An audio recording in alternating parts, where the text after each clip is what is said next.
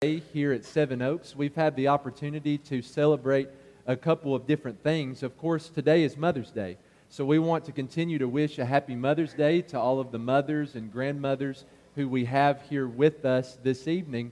But also, we have the opportunity tonight, as we've mentioned a couple of different times, to celebrate our Saplings program.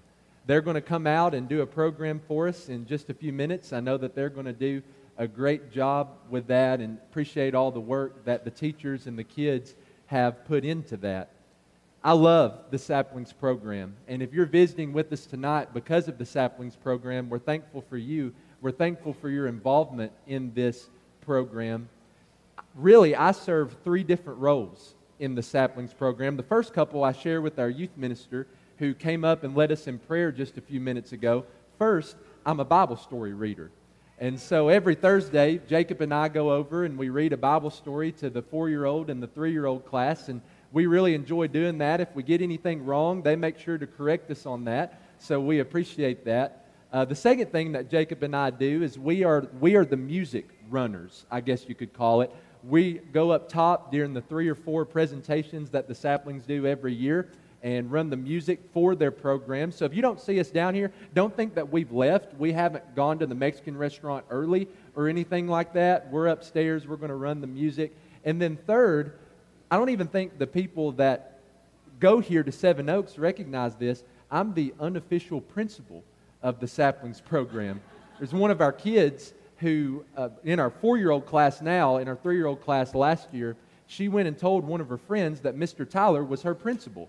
And so that title has just kind of stuck with me. I have to be honest with you, it's the easiest job that I've ever had. And it's just a title, there's no responsibilities with it, and I let Miss Brenda Youngblood think that she's in charge of everything. I can say that because I don't think she's in here right now. But we're thankful for you and thankful for you being with us tonight in our worship service. We hope that you'll take the opportunity to come and be with us any chance that you have. I thought, since it's Mother's Day and since we're celebrating our Saplings tonight, I thought it'd be good for us to spend some time talking about parenting from Deuteronomy, the 6th chapter. For the next few moments, consider this question with me. What does God expect from parents? That's a pretty significant question. That's a pretty important question, isn't it? What does God expect from moms and dads? What does God expect from fathers and mothers? Don't forget that God oftentimes describes Himself as a parent, doesn't He? Whenever we read throughout the pages of Scripture, whenever we study the pages of God's Word, God oftentimes identifies Himself as the Heavenly Father. What does the Heavenly Father expect from earthly fathers and mothers? What does God expect from parents? Of course, we don't have the time tonight to give an exhaustive list, but as we look at Deuteronomy chapter 6, verses 4 through 9 over the next few moments, I hope that we'll consider a couple of ideas that will be helpful to all of us. Number one, what does God expect from parents? God expects parents to be faithful to Him. I think that's where we need to start this conversation. This is the foundation that we need to build upon. God expects parents to live faithfully to Him on a daily basis. And you find this in this text in a number of different ways. Number one, in chapter 6 and verse number 4, God expects parents to listen to Him. Notice the first few words there. If you have your Bible open to Deuteronomy, the 6th chapter, the first 3 words in verse number 4 are what? Hear, O Israel. As Moses is addressing the Israelites as they're about to cross the Jordan River and enter into the Promised Land, as they're finally going to enter into the land that's flowing with milk and honey, Moses wants to make sure that the people are listening. He wants to make sure that they have their ears open to what he's about to say. This is where we need to start. Whenever we think about parents and what God expects from parents, when we think about how God expects parents to be faithful to Him, He expects them to listen, to hear what He has to say. So often in our culture, we think that we can do it on our own.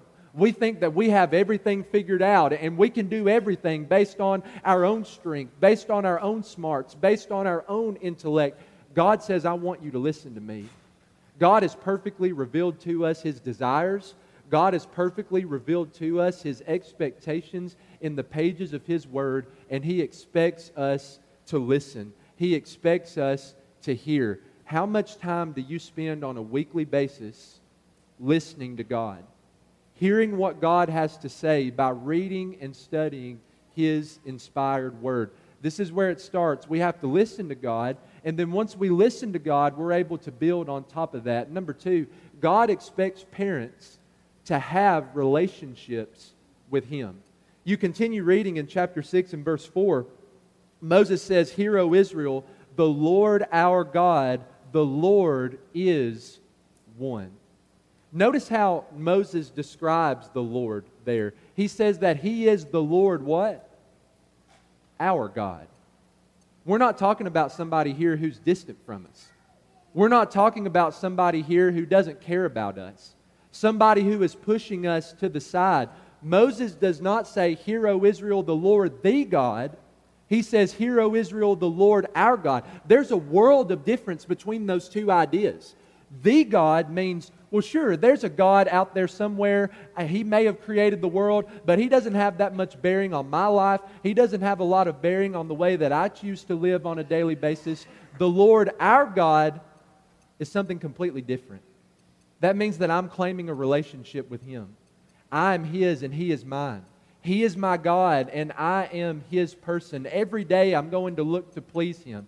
Every day I'm going to look to be who He wants me to be closer to Him, to draw nearer to Him tomorrow than I am today. God expects parents to have a relationship with Him that's based upon knowledge, a knowledge of His identity. Hear, O Israel, the Lord our God, the Lord is one. Number three, God expects parents to love Him. Don't you love that statement in Deuteronomy chapter 6 and verse 5? This is quoted by Jesus in Matthew 22 as the greatest command in the entire Old Testament law.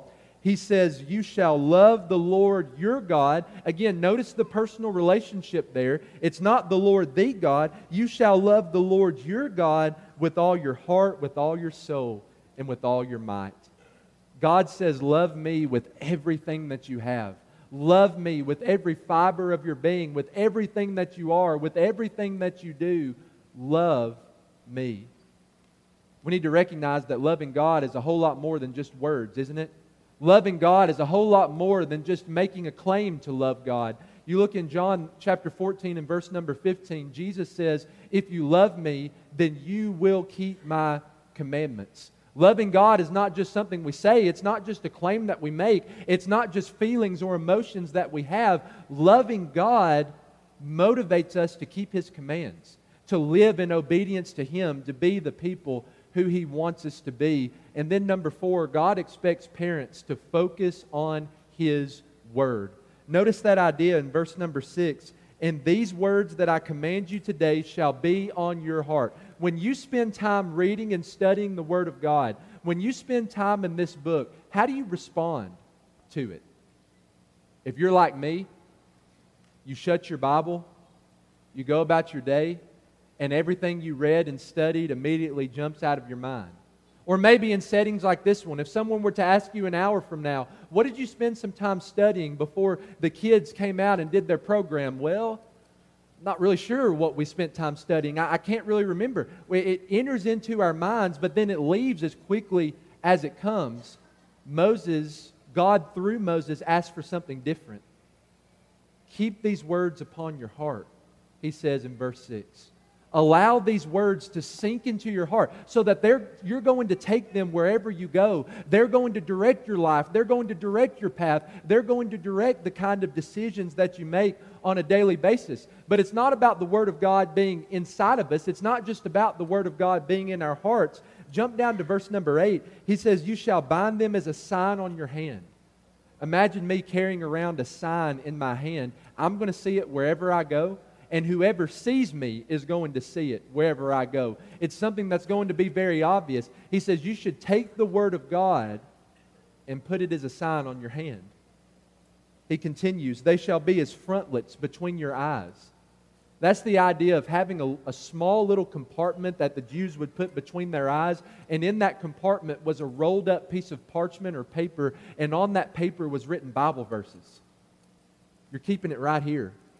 right in between your eyes, in your focus, once again, where everybody is going to be able to see it. And then verse 9, you shall write them on the doorpost of your house and on your gates. Whenever I go into my house, what am I going to see? I'm going to see the Word of God. Whenever I leave my house, what am I going to see? I'm going to see the Word of God. Now, Jews throughout history took these things literally.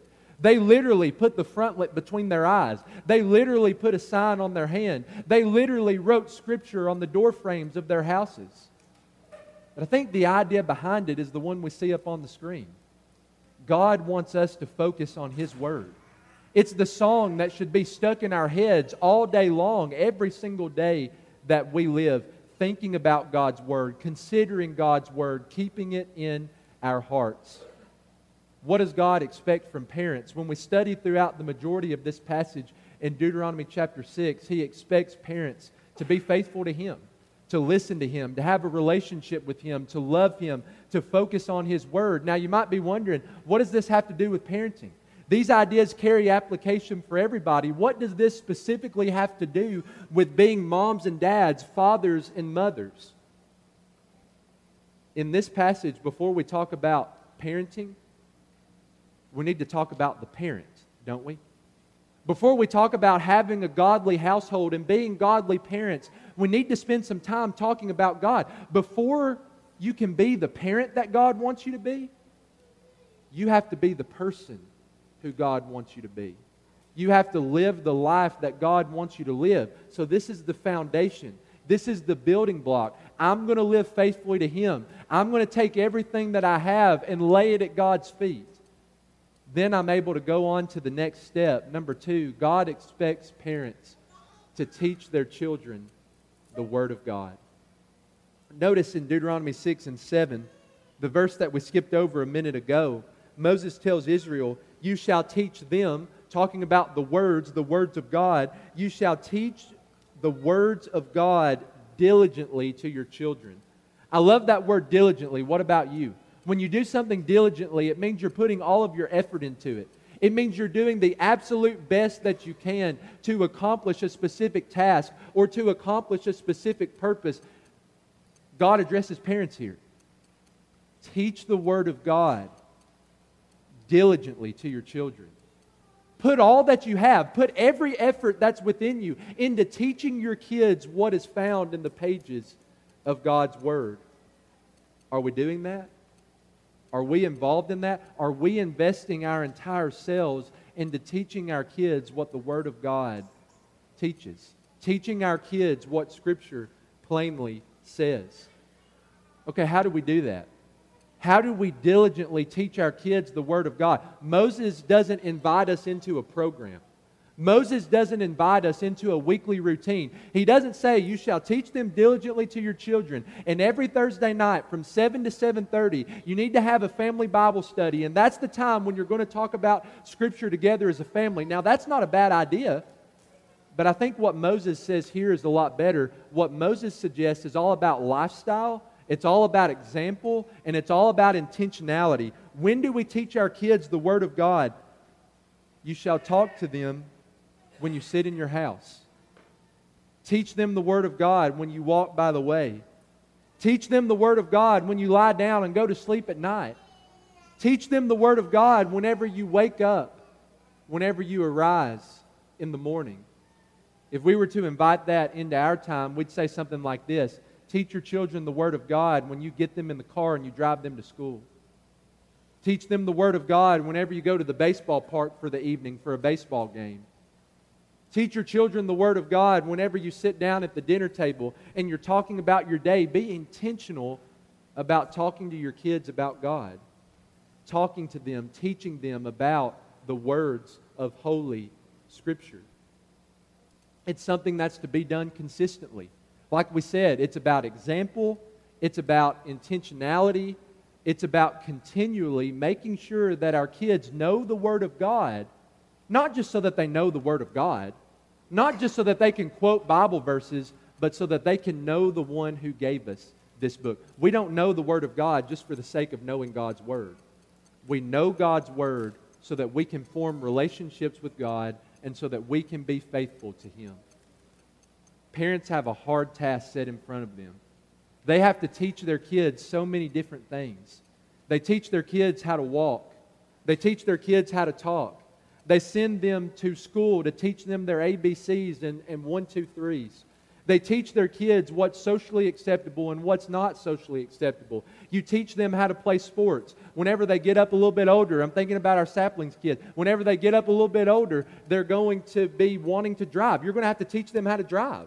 I know that was scary for my parents. I remember being the kid in the driver's seat. It was scary for me too. Parents have to teach their kids so many different things. Are we teaching them the Word of God?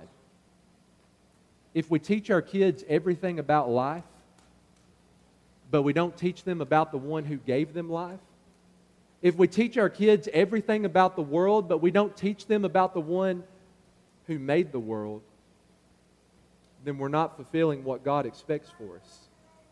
We're not doing what God wants us to do. It's no church's responsibility to make sure that our kids know the Word of God. We talked about that this morning in our worship service. That's something that God lays at the feet of parents. That God presents that responsibility to the parents. The question is, how are we going to fulfill that responsibility? What are we going to do with it? 2 expectations from God. In Deuteronomy chapter 6, verses 4 through 9, 2 expectations from God for those who are parents, moms and dads, fathers and mothers. Be faithful to Him and teach your children the Word of God. Which that's not something that stops with your children, right? That's going to be a continual process. You're faithful to God. You teach your children the Word of God. Why? So that they'll grow up to be faithful to God, and they're going to teach their children the Word of God. Then what happens? Those children are going to grow up to be faithful to the Lord, and they're going to teach their children to be faithful to the Lord. It is a process that goes on and on and on, and it starts right here. If you're struggling with one of those 2 ideas, maybe you're struggling to live faithfully to the Lord. Maybe you're struggling to have a household that is centered on Jesus, His cross, and His Word. We'd love to help you with that. We'd love to encourage you. We'd love to pray with you tonight as together we stand and sing our song of encouragement.